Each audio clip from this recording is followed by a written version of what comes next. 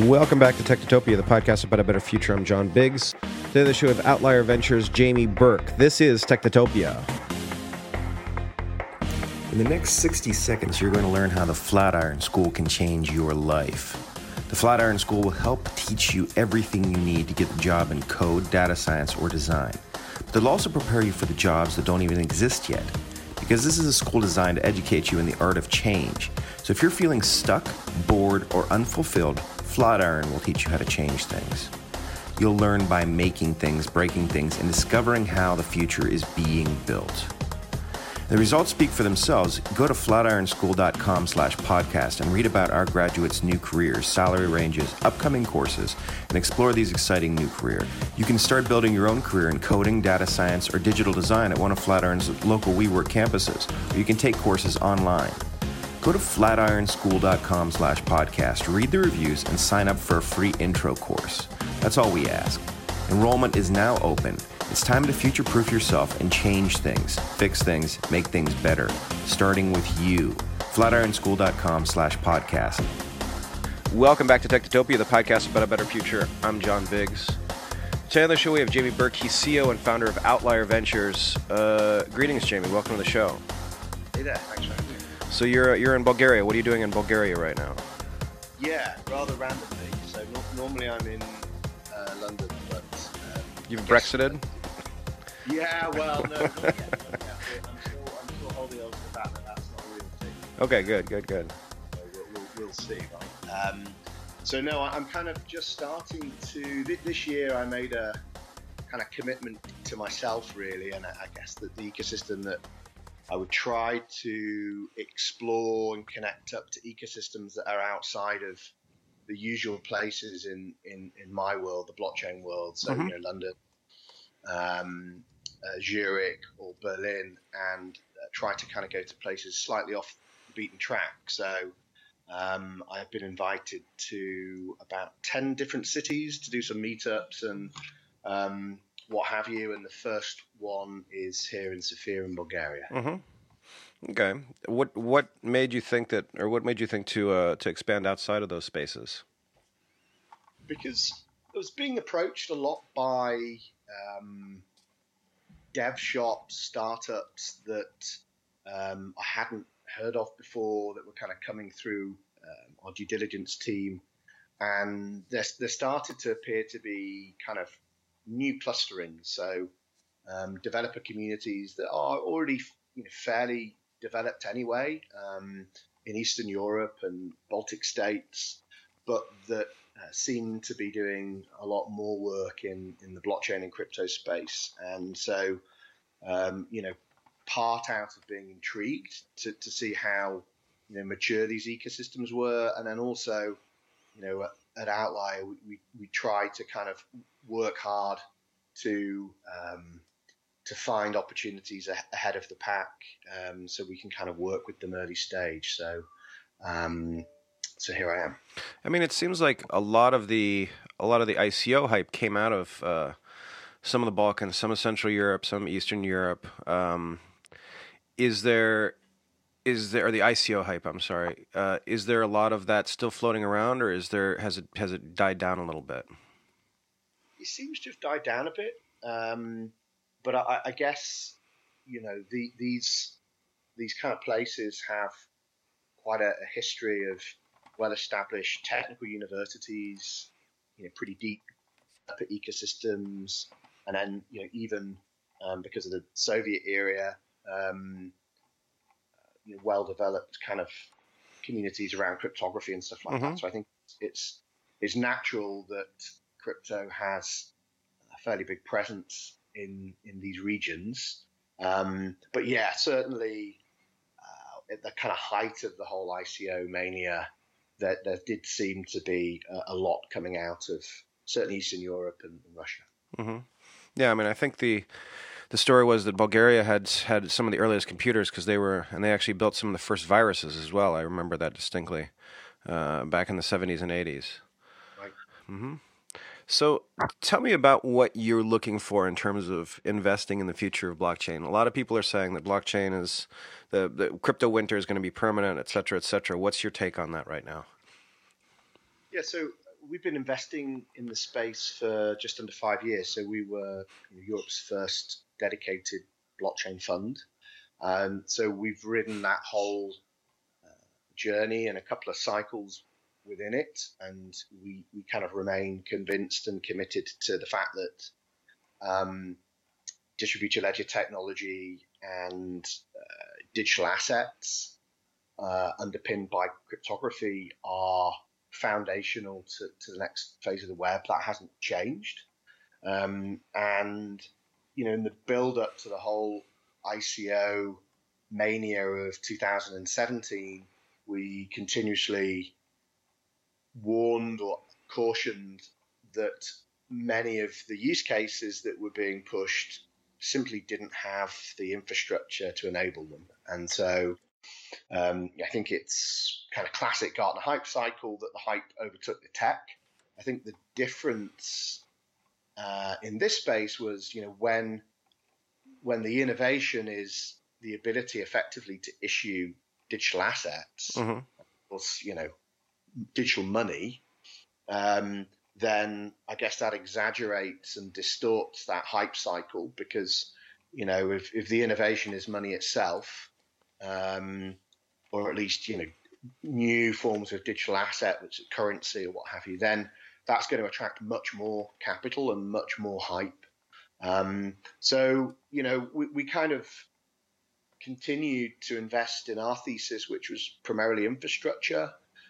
Throughout that, we didn't get caught up in the ICO mania. Many of the ICOs that happened, we just didn't participate in. And most of the things that we invested in did not ICO in 2017 or 18, but raised privately tens of millions to build out the technology, and only now just kind of launching their networks. And Fetch is a good example of that, the second one to go out of Binance Launchpad this year, with a pretty mature technology stack, team of 30, 40 people already, machine learning experts and what have you. So we've kind of just continued to do what we do. We've always maintained the discipline of venture, but slightly tweaked for investing into tokenized networks. And then behind that, I guess the thing that's allowed that consistency in how we engage and invest in the space is we have a very strong thesis, which of course evolves, but the thing that was always interesting to us was to invest in open source, primarily unpermissioned tokenized networks, and where there was the intersection between DLT and things like IoT, machine learning. So where DLT and crypto assets could be applied to the machine-to-machine economy, or kind of the AI or digital agent space. Why is this technology foundational? I think a lot of people are still asking that question. What does the future of this technology look like in 10 years? Yeah, well, again, we have a slightly different take to most people. So I think most people, when they think about cryptocurrency and blockchains, they think that it is about people knowingly adopting new digital currencies or a new digital money. And actually, that's probably the hardest thing to happen. It has the most friction points. And I believe will only be a small portion of where most of the value that's going to be flowing through these ledgers comes from. So you'll be well aware of this, I'm sure most of your audience will, but there are now more devices connected to the internet than people. 50% of all web traffic is from bots, and half of that is from malicious bots. So when you think about the internet population, people are shrinking part of it. You've got a growing amount of machines wanting to communicate with other machines. We're moving from kind of these very crude bots, which are just an annoying kind of conversational user interface, to increasingly digital representatives that will have economic agency. and will carry out economic activity on our behalf. And so the value that's going to flow between machines, between digital representatives, is going to be invisible to most people, but is going to be the kind of main economic payload that these ledgers are going to have to enable. So for us, what's most exciting about this technology is that for the first time ever, we have an economic layer that is native to the web. So, of course, a lot of people say that Bitcoin is the first money that's native to the web, but because that was open source and we now have this toolkit where anybody anywhere in the world can create a ledger, can issue a digital asset, and can program rules into that asset and ledger, it means all of a sudden we have an infrastructure that can enable an economic layer that's native to the web and that can handle very low value, sometimes kind of transactions that have no to little value. It's just data being passed between IoT devices. Previously there was no way that could be carried out unless you relied upon a centralized party. And of course, especially in the context of IoT, that made it hugely vulnerable. And so you think about the internet outage that happened on the East Coast, I think it was, of the US a few years back, that was primarily because this IoT value chain is so insecure. So with this kind of new infrastructure, we can enable a decentralized, automated, and increasingly autonomous marketplaces where devices, people, but digital representatives can transact at a very high throughput. So I think we've discussed this before on the show. The idea that the technology isn't the key here. The real key is actually the the cryptocurrency isn't the key here. The real key is the technology behind the scenes, right? Yeah, exactly. So we think the reason we think there will be thousands, tens of thousands of crypto assets, but we don't think that they will be used as currencies by people. So the focus of tokenization for us is the idea that through tokenization you can add incentives and disincentives to these ledgers in order that you can apply game theory to make them function in an orderly way. So that is the power of tokenization. And we do a lot of token design with the projects that we invest in and advise. And the purpose of token design is to be able to optimize a network for a particular objective function. And that objective function should be as simple as possible. You should be able to express it in a mathematical equation in order that you can validate it, you can test it, and you can optimize it. And therefore, a token can't be complex. It has to be incredibly simple. And I think if you look at a lot of the Generation 1 ledgers, they ended up with a one token system that was supposed to work for hundreds of different use cases. Now what's starting to happen is people are creating tokenized systems to optimize for a very particular thing. And now we've got a lot more focus on interoperability. What we're going to have is kind of a universe of ledgers with tokens that are optimizing for very particular things that will need to have data interoperability and value interoperability. But each are kind of optimizing for a particular thing, a particular inefficiency or a particular game.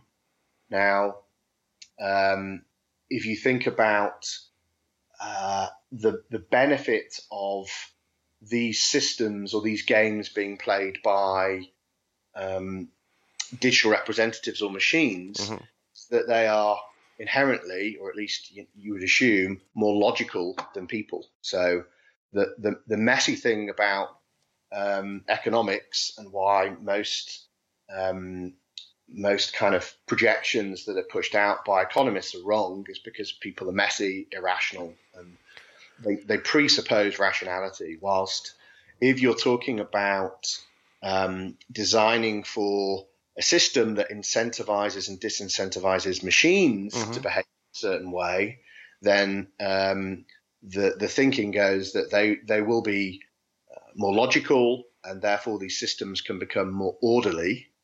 And so a lot of that optimization is going to be done behind the scenes by machines, by digital representatives, and they will kind of orchestrate our world. But as an end user, I will be no more aware of these protocols than I am of SMTP or HTTP. Sure. So I mean, it feels there's two points I wanted to hit on. It sounds like the vision that you guys are supporting is the idea of sort of a serverless model where ledgers sort of sit in a vacuum. They have no input. They have inputs and outputs, but there's very little other connection with other devices. And I think secondly, you're basically saying that even though humans aren't rational, the systems that we're going to be creating are going to rationalize for us and give us the best advice for the situation at hand. Is that something that's coming through? If we design them well enough. And so, we can also, it's important that we're not too utopic about this. So, designing for a tokenized network is orders of magnitude more complex than, designing a startup. Mm-hmm. Because on the one hand, it needs to potentially serve startups or enterprise or consumer markets. But it is A, an open source system. It is B, an economy, and with all the complexities that go with any economy. And, you are ultimately having to have this thing optimize. You're going to have to build in some assumptions into it, and you're going to have to make sure it's not too fragile. And so, again, if you look at a lot of the kind of generation 1 protocols, they hard-coded a lot of assumptions into the network, and then tried to push for an extreme form of decentralization day one. And what happened is that they made very brittle, fragile systems, because of course, naturally, a lot of those assumptions are going to be wrong. And they, unlike a lean startup, which can kind of validate, test, and evolve, they were kind of these very brittle, rigid digital economies, and often they broke, or there was going to be a fork and everything else. So, you think about the different competencies that you need to be able to design for these things. So you have to have people that can think through systems thinking, engineering, because you need these systems to be safe, as safe as a physical bridge, for example, in terms of the kind of math that underpins it, given the economic payload that it's going to have to handle. You need cryptographers, you need game theorists, behavioral economists. There's a mixture of different competencies that have to be combined in order for you to stand a chance of both designing for and then kind of governing these systems. So it draws from so many different disciplines, and there's lots of really interesting work. I mean, we have a kind of a mini universe of that at Outlier, but of course no one organization can have all of that under one roof.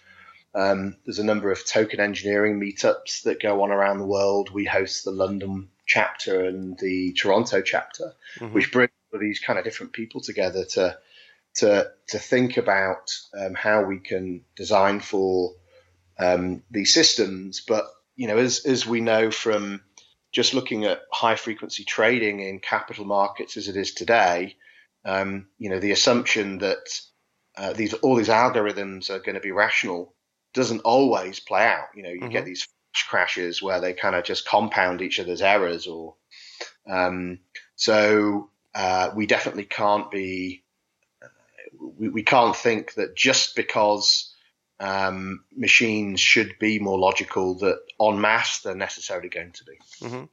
What does the space need right now? What is it missing? Well, to be honest with you, I'd say what it needed was a crypto winter.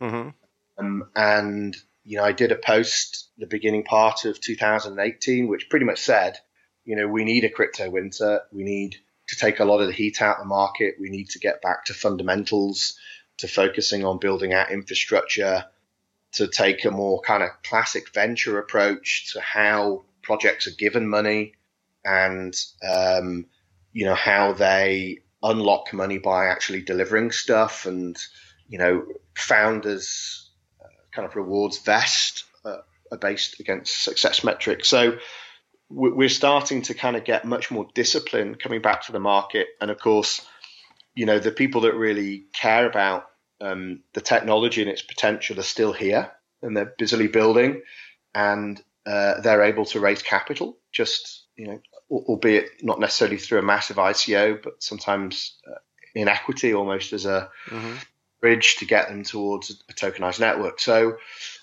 on the whole, I'm really happy with the direction that the space is taking. There's less dogmatism now. There's much more pragmatism about decentralization as a spectrum rather than the binary, you're decentralized or you're centralized.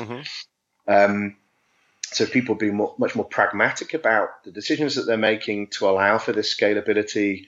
There's much more focus on interoperability, which shows an acceptance that there will be multiple ledgers rather than the kind of dogma that there would be one or two to rule them all.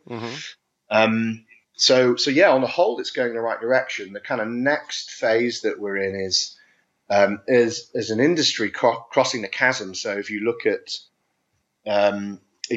blockchain and crypto in the context of the diffusion of innovation, we're at the stage where it was primarily being driven and adopted by the innovators themselves, of course, with a lot of speculation around it. And now we're at the point whereby there is a lot of enterprise interest, certainly in the use cases that we're interested in. So outside of just this kind of narrow financial services realm, looking at applicability into the machine-to-machine economy, smart cities, transportation, mobility, these kind of areas. There's a lot more traction and pickup from enterprise, but they're still waiting for a usable technology stack. And so what we've got to try to do is wrap around the technologists, the people that are solving really hard technical problems. They now need kind of commercial entities wrapped around them in order that there is an entity that can engage with enterprise and can go through the boring part of a sales cycle or integration and process mapping. And so, we need kind of a whole industry of integrators and kind of enterprise consulting firms to kind of grow around this nascent technology stack. All right, very cool. Jamie, how can folks get in touch with you if they need cash? You're going to send them some checks? Yeah, well, they can tweet me at Jamie247. They can go to our website, which is outlierventures.io, and there's a million different touch points, LinkedIn as well. All right, excellent. Jamie Burke, CEO, founder, Outlier Ventures. This has been Technotopia. Thank you for joining us. Thanks for having me, John. This has been Technotopia. We will see you next week. By Happy Fun Corp. Happy Fun Corp is a design-driven technology company in Brooklyn, New York that specializes in building mobile and web applications for startups and Fortune 500 companies. Whether it's a new mobile or web application that will help people experience the internet in a fun new way, or software that will interface with a new piece of top-secret hardware, Happy Fun Corp is always up to the challenge. Big or small, Happy Fun Corp loves building software and loves working with great people. Come build with them. HappyFunCorp.com. Technotopia is also sponsored by CheapTranscription.io. Cheap Transcription offers 10 cent per minute transcriptions using our happy robots, or 85 cents per minute using our human assistants. CheapTranscription.io is cheaper and faster than everyone else. CheapTranscription.io.